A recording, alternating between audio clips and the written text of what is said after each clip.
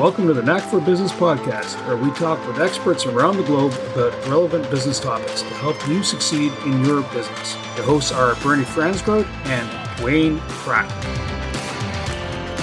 Knack for Business is about sharing knowledge, networking, architecture, connecting, and being creative. That is what Knack stands for. The common threads of any business are people, money, continuous change. In a diverse world, we are unique and face the same wins and challenges. In this podcast, we invite you to learn about what is out there and how connecting with people and ideas helps us. We cover a range of business topics from yourself, finances, legal, real estate, IT, social media, and anything else to the list that supports your work. Even your competitors have something to offer you. My name is Bernie Fransgrout from Creative Insight. My co-host is Wayne Pratt from Motivate You. At Creative, we are B2B connectors, actually people-to-people connectors. We bring you those interesting business people that can help grow yours. At Creative, we help you awaken your knack to connect with the business communities and networks to leverage your business. Wayne, tell us a bit about Motivate You, Inc. Motivate You is a goal-setting and coaching company that helps owners and entrepreneurs be, do, and have more, including more fun. Quick thank yous for their support. First off, Carl Richards from Podcast Solutions, Made Simple, the podcast expert. Brad Crouch, the Property Wizard podcaster, where I'm a co-host, and my business partner, Melanie Weber, plus Wayne Pratt from Motivate You for sparking these podcasts. Our podcast sponsor is NotionHive.com. They help you stay ahead of the curve with their strategic and award-winning full-service creative digital agency solution. They collaborate with brands all over the world. Today's guest is Curtis Cicalo. Curtis, welcome. How are you, sir? I'm very good, Bernie. Thanks for having me. Thanks for having me, Wayne. Excited to be here. Curtis, tell us about your background. Where did you go to college? So I originally took photonic engineering technology at Algonquin College way back in the day. So we learned how to make lasers and lenses and that fun stuff. After about 4 years after graduating, I realized I hated it. I went back to Algonquin and did interactive multimedia design and spent the first, part of 6 years of my career building Flash games. I don't know if you guys remember Flash. Little web technology, it lets you do like super interactive games and videos, like animated ones. Anyways, I spent the first little part of my career doing that. That quickly died once Apple decided they didn't want to have any part of it. So that part of my career fell through the toilet. And I decided to start my own digital agency. I spent about 15 years doing program, e-commerce consulting, government consulting, and all that type of stuff. About 4 years ago, I decided to start a little startup called VoiceLip Technologies, and here we are today. Sounds like a good range of experience. And imagine building the Flash drive games would have been a good precursor to what you're doing today. It all leads forward towards your ultimate goal. So basically, I like to say I basically failed until I got to this point in my life where I want to be. And like failing, meaning that I was really passionate about designing games, but that technology died. I was really passionate about e-commerce consulting and government consulting, and then just kind of fell out of love with it because it wasn't really giving anything to the world. And then I found a technology and a way that I can kind of build something interesting technology-wise, but also help people. And that's where we are. Today's title, Home Sweet Home. You speak, we find. So, Curtis, tell us about VoiceFlip and the AI that drives it. VoiceFlip's a voice search company, specifically voice search for real estate. That's what we're in right now. And what we do and what our goal is basically to increase accessibility and inclusivity for people looking for houses. I don't know if you guys have ever looked for an apartment or a house on any of the current websites, but it's a very visual experience, which makes sense to some degree because you have to look for pictures and all that fun stuff. But if you're one of, 3 million Canadians that have literary issues, they can't read well. 140 million Americans who have issues reading. There's 1 in 5 North Americans have dyslexia. 15% of the population have disabilities where they have a hard time seeing. If you're one of those people, visual-based websites and searches are not great for you.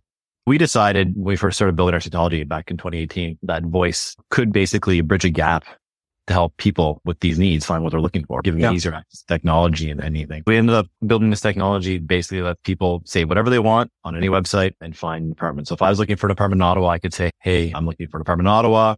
2 bedrooms, 3 bathroom. I need a big backyard. I want it to have a garage, stainless steel appliances, floor to ceiling windows. I need to be near a park, a gym, and also near public transit.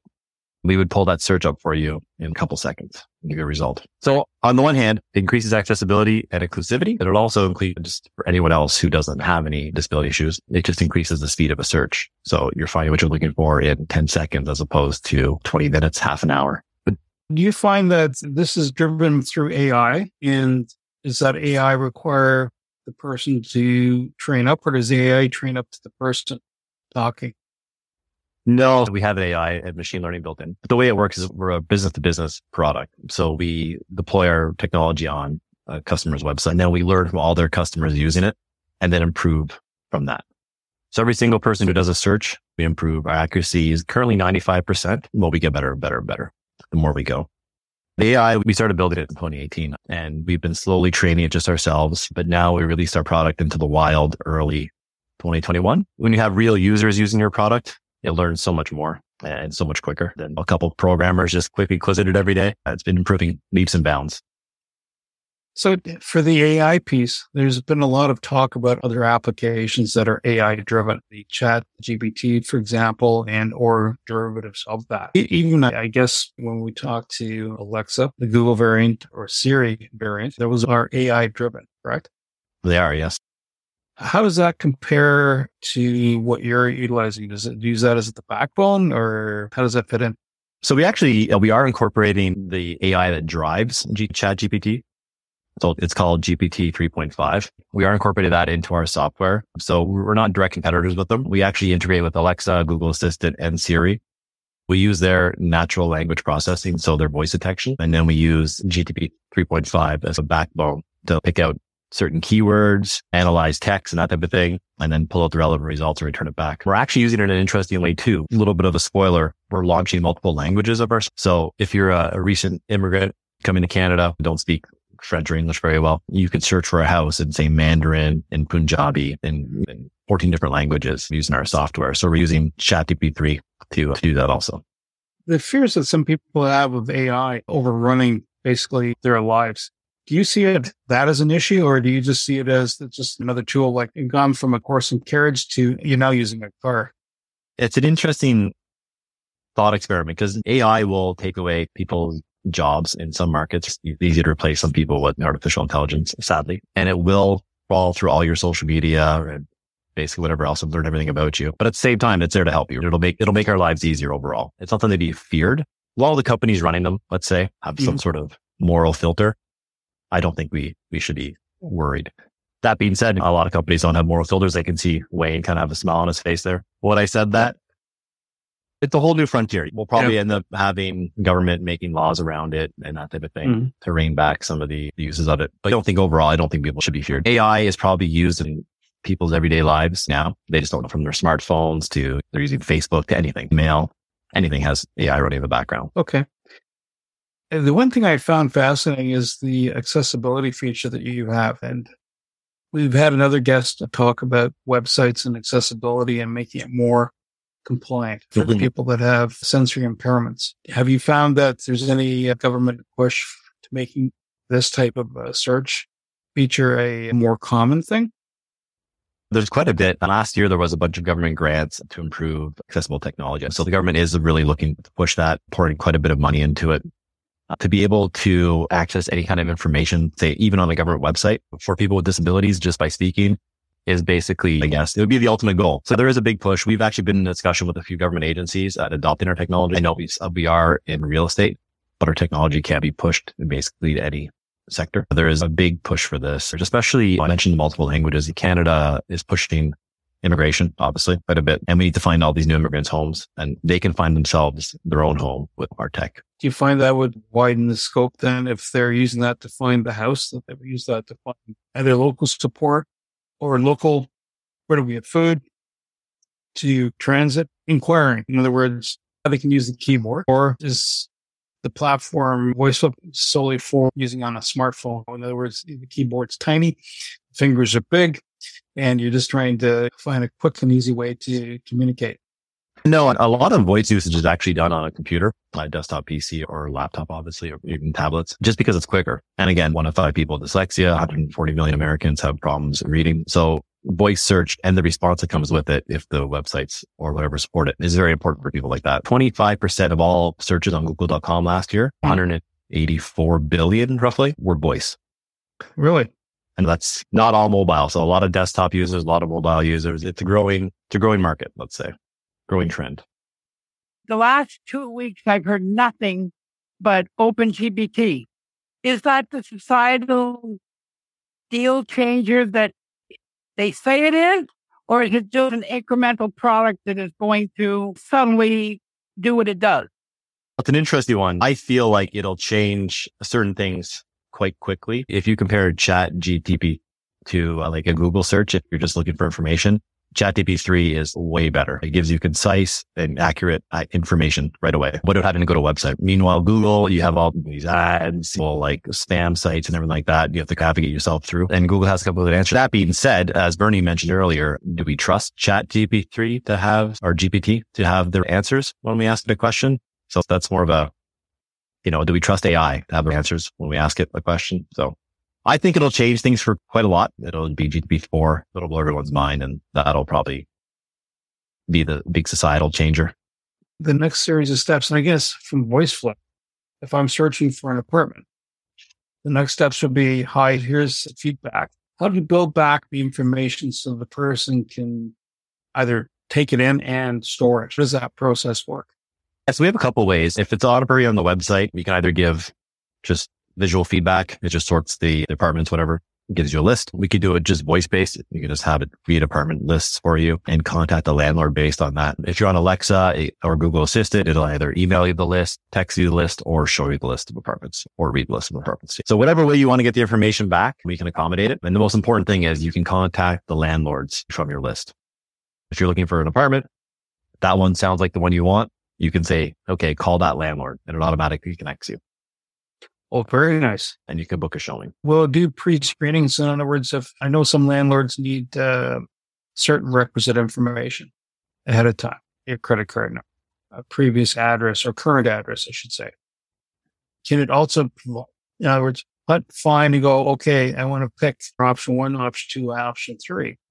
And can it kind of sort out and filter on your behalf without sharing your information and then going, okay, you would be valid for this person's criteria, the landlord. Can it do that element, or is that something you have to do on yourself?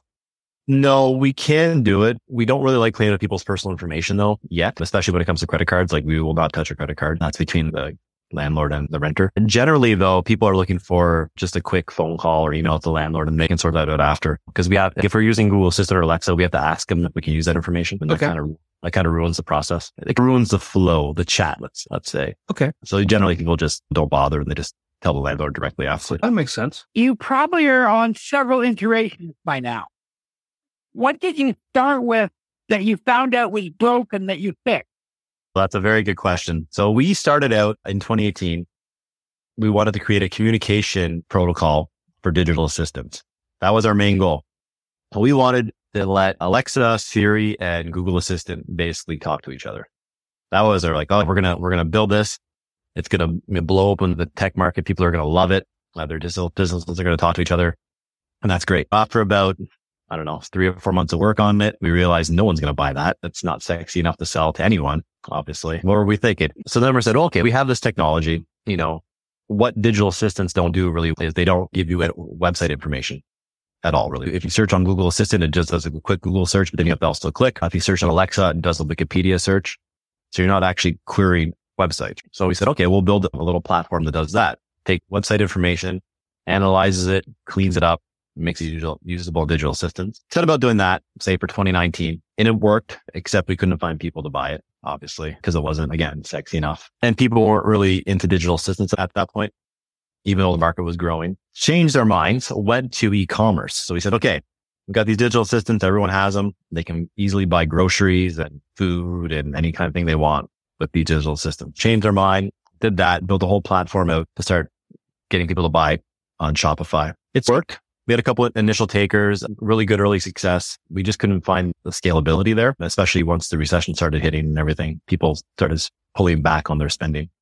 So anyways, I had a couple contacts in the real estate industry. I pinged them. They put me in touch with some other people, and we landed a couple big clients in the real estate industry and found out there was a real need and a want for like real estate brokerages and real estate marketplaces for this technology. Retooled our technology again, did another pivot, retrained the AI on real estate, and then here we are. So we did about four major pivots to get where we are. And then I think we're in a good spot now. We finally have the clients who want our product, a growing list of clients who want to be onboarded, which we don't have time to onboard yet. And there's a real want in the real estate industry for our tech. From a real estate perspective, is that something just local or is that anywhere in the world? Anywhere in the globe. Now we're concentrated on English speaking countries. So we have the United States, Canada, Britain, Australia, New Zealand. We do have a client in the Netherlands, obviously Dutch, but pretty much anywhere. We're hoping to expand to Hong Kong later this year since they have obviously English and Cantonese. From a real estate side of the fence, what pain points have you taken away from that? One, its searches are much quicker. That's the biggest one. Your clients come to your site, they say what they're looking for, they find your house or apartment right away. It's like a 10-second search at max usually. And then they contact the real estate agent or the landlord. As opposed to before, I don't know how long. If you've ever searched for a house on, say, realtor.ca, you spend 45 minutes, an hour just poking around, clicking on a picture, blah, blah, blah. And you're like, oh, that one has a pool. Oh, great. That one has this. Oh, that sounds nice. We reduce that massively. The second thing, the information you get back as a real estate company about your clients and what they're looking for is fantastic compared to what you currently have. One of our clients, they have about 175 filters they can track, but their website only lists 17. Because if you have a list of 175 filters, it's just a whole page of things you can click on, and it's not user-friendly whatsoever. So the website only lets you click on 17. We launched their product, and about 60% of their searches were people looking for apartments in their schools or daycares, and they had no idea before. So they're getting new metrics then. Whole new metrics. From the flip side of the coin, though, if you're the end user, speed obviously is the key. What are the other benefits for the person to do a voice search? Better accuracy. You can find it again, exactly what you're looking for is the big one. A better user experience overall, because you get to basically ask what you're looking for, get the response back and ask more questions and narrow down more and more. It's just basically speed and accuracy for an end user. That's all they want. People don't have time doing 2 or 3 jobs, running Uber Eats or what have you on their spare time. People don't have time to look for houses anymore or apartments. They just want to find a place that's cozy, that has what they want and get it quickly. If you come up to the system as an end user and say, look, I'm looking for a house in Ottawa, you'll say, okay, that will come back and prompt you, tell me some more information, 1 bedroom, 2 bedroom, 3 bedroom, or is there a script that you should follow as the end user? Much as if you're looking at the 17 filters you start off with, how does that process flow? So we do it in 2 ways. Our hope is that someone comes in and does what we call a long tail search right off the bat. So I'm looking for a house in Ottawa, 2 bedroom, 1 bathroom, backyard, pool, near bike path, blah, blah, blah. And they do that one search and it gets the result they want. That doesn't always happen, obviously. Sometimes people forget to say where they are, what kind of whatever, anything. So then we prompt them. We just keep prompting and have a conversation with them basically until they get the results they're looking for. Okay, so it's almost like a chatbot, except it's live engagement for between the AI and you, the end user. And once we finish integrating our GTP 3.5, it'll be even better results. It'll basically be like having a conversation with a real person. The internet says that we can go anywhere in the world. And then when you're being realistic, you said you can go anywhere in the world where they speak your language. Do you have to microfinance the language of real estate so they're buying flats in England instead of homes? Or how do you deal with the nuances of other countries? We actually get one of our technology innovations is like a translator, machine learning type AI thing where it does a translation for us. So it'll detect that. It learns that. Because even here in Canada, a lot of people look for flats. Surprisingly. Wow. And if you're looking for, say, a cottage, you want to rent a cottage for a weekend, you're looking for a cottage here in Ottawa, you would say cottage. If you're from Northern Ontario, you would say a camp. If you're from Quebec, you say cabin, even something like that. All across Canada, people say things differently. So we learn that. The AI trains and improves our software as we go. The difficulty is once you go to another language, like say Mandarin, taking all those, say a flat, camp, cottage, blah, blah, blah, and translating those but we manage. It takes a lot of testing, but we manage. When you're entering in a market, how long does it take for the platform? Let's say you're in the Ottawa Valley and then you decide to go to Toronto or you're going to British Columbia or even up in the Valley because the vocalizations are different, just accents on there. How long does it take for the platform to go, let's say I'm a realtor and I'm in the northern part of the Ottawa Valley. So how long is she going to take, eh? And the vernacular is going to, so if I'm looking to integrate that into my space, and most of my clients are in that space, how long will it take? Or I'm coming from the East Coast, for example. The accent will be more stark. So anywhere in Canada, not an issue unless you're from Newfoundland. Like, no offense to our Newfie friends, but it just does not work that great in Newfoundland. Okay. Unless they speak slower to the assistant. And I think that's an issue with Alexa and Google Assistant, everything like that, just with the accent. But yeah, anywhere else in Canada, we could be in that market within a couple of days. Look, it does remind me of a comedy sketch of these two guys from Scotland getting into an elevator, and it's all vocal driven, and they're not going anywhere. The only way they get out of the elevator is someone called the button, and the door opens up and they get out. That is a classic comedy sketch in the voice space. So where do you see the future going next with VoiceFlip? What we're trying to do is help people fulfill their basic needs with voice, shelter being one of them. Another one would be just basic access to information. So we want to expand into really anywhere where people need large amounts of information. It's hard to get, like government websites, I think would be good, government services. When we're talking to people there. From the real estate side, we'll probably expand into every single market we can. Obviously, it's super easy to scale now. And then probably back to e-commerce, hopefully for like food and that type of, just so people can fulfill their basic needs. So maybe we'll do some good in the world with our tech. Is it the evil voice tree that on the telephone that turned people against AI? Is it science fiction movies? Where's this fear coming from? That's a very good question. Science fiction movies don't really help. You see the AI take over the world. Never helpful. Probably not super realistic. But honestly, bad IVRs, which is the phone voice things, like when you say call Rogers or Bell and that type of thing, that has turned people off of voice technology quite a bit because they've been bad for years. And I know the companies spend money to improve them every year, but they never seem to get better. That definitely turns people off of voice specifically. It's a strange one. I guess if they'll name your system HAL from the movie 2001, you'd be fine then. That's the classic example. From a green technology side, does this provide a more green way of handling information, moving information? Because it's natural? It's funny you mentioned, I tried to do some research last year comparing how fast, like obviously our search results are faster. Well, a quicker search results mean it's using less processes and using less computer time and all that fun stuff. So we're obviously generating less carbon and less emissions and everything like that. Do our searches. So the answer is, I think yes. I tried to prove it and I could not because I couldn't figure out how much like carbon our servers were emitting and how much emissions our servers are using, our client servers, that is. Like on scale. My theory is yes, like quicker search, you're spending less time on your computers, you're spending less time on your mobile devices or whatever, using less electricity. It's a good rule of thumb. In theory, I think that's what I can't prove it. Anyone out there wants to help me do research on it, I'd be really glad. That'll lead into when we do our final stages, how to get a hold of you. So Curtis, at the end of the day, it's us not being afraid of the AI. It's there to help us. I do know that both Google, Facebook, LinkedIn, Instagram, and Apple track what we're doing. Is this something that when I'm using the service, I know it's being tracked, but is there any other latency tracking that's involved either to benefit me or that's part and parcel of it? Or is it just, it's a very self-contained, I'm looking for a house, blah, blah, blah, blah, and that's it. And the other services aren't picking that information up?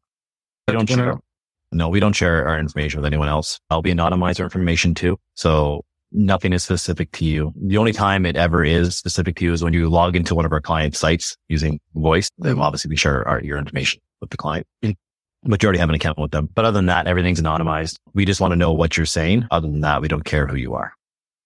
Okay. So do you have to set up an account if you're the realtor, you'd have to set up an account. You got to establish the service, which makes sense for the website. But the end user, do you have to set up an account or is it you just walk up and you engage it, and the only time you need to set up an account is landlord or person who you want to do a transaction? No account required for an end user. You only set up an account if you want to link to your real estate agent's website, let's say. You already have an account there. You want to link both services. That's the only time you would. Other than that, it's just the real estate agent or the real estate marketplace. I guess there's two clusters of folks that want to reach out to you. The real estate agents or the brokerage firms or the landlords. And those people that want to know where your service is available. What's the process to getting hold of you? The best way would be to email me. It's Curtis, Kurtis @voiceflip.com. Nice and easy. Or you can just go to the website, voiceflip.com, and fill out the form we have at the bottom there, and I'll answer you. That's great. So what are the top takeaways for our listeners at the end of the day about the use of AI and VoiceFlip? I would say don't be scared of AI. It's mostly there to help. Be like anything else, be leery about the services that use it. It's going to track your information no matter what. Twitter's going to track you. Google's going to track you. Siri's going to track you. AI just makes it a little more efficient to track you. So be leery of the services. Don't be leery of the AI itself or the term AI. It's going to help us. It's going to change the world no matter what. GTP4 will be the one that actually changes the world. 3.5 here or ChatGPT 3 is just a kind of a middle until we get there. VoiceFlip is about inclusivity, accessibility, and making it easier to find real estate or housing for anyone. We work across the world. We work on Google Assistant, Alexa, Siri, and the web. And we're happy to talk to anyone. That's great. Thank you so much, Curtis Cicalo, my co-host Wayne Pratt, and you, the Knack for Business listeners. Thank you for listening. Thank you for being here. And to reach me, I'm bfransgrot at creativeinsight.com. It's BFRANZGROTE at KREATIVINSIGHT.com. Website's creativeinsight.com. Wayne, how can folks reach you? The best way is my website, MOTIVE, the numeral 8, the letter U.ca. That's motivateyou.ca. And my email is wayne@motivateyou.ca.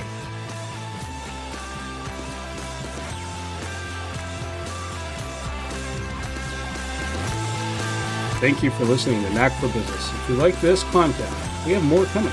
Like and subscribe. Give us a review. Until next time.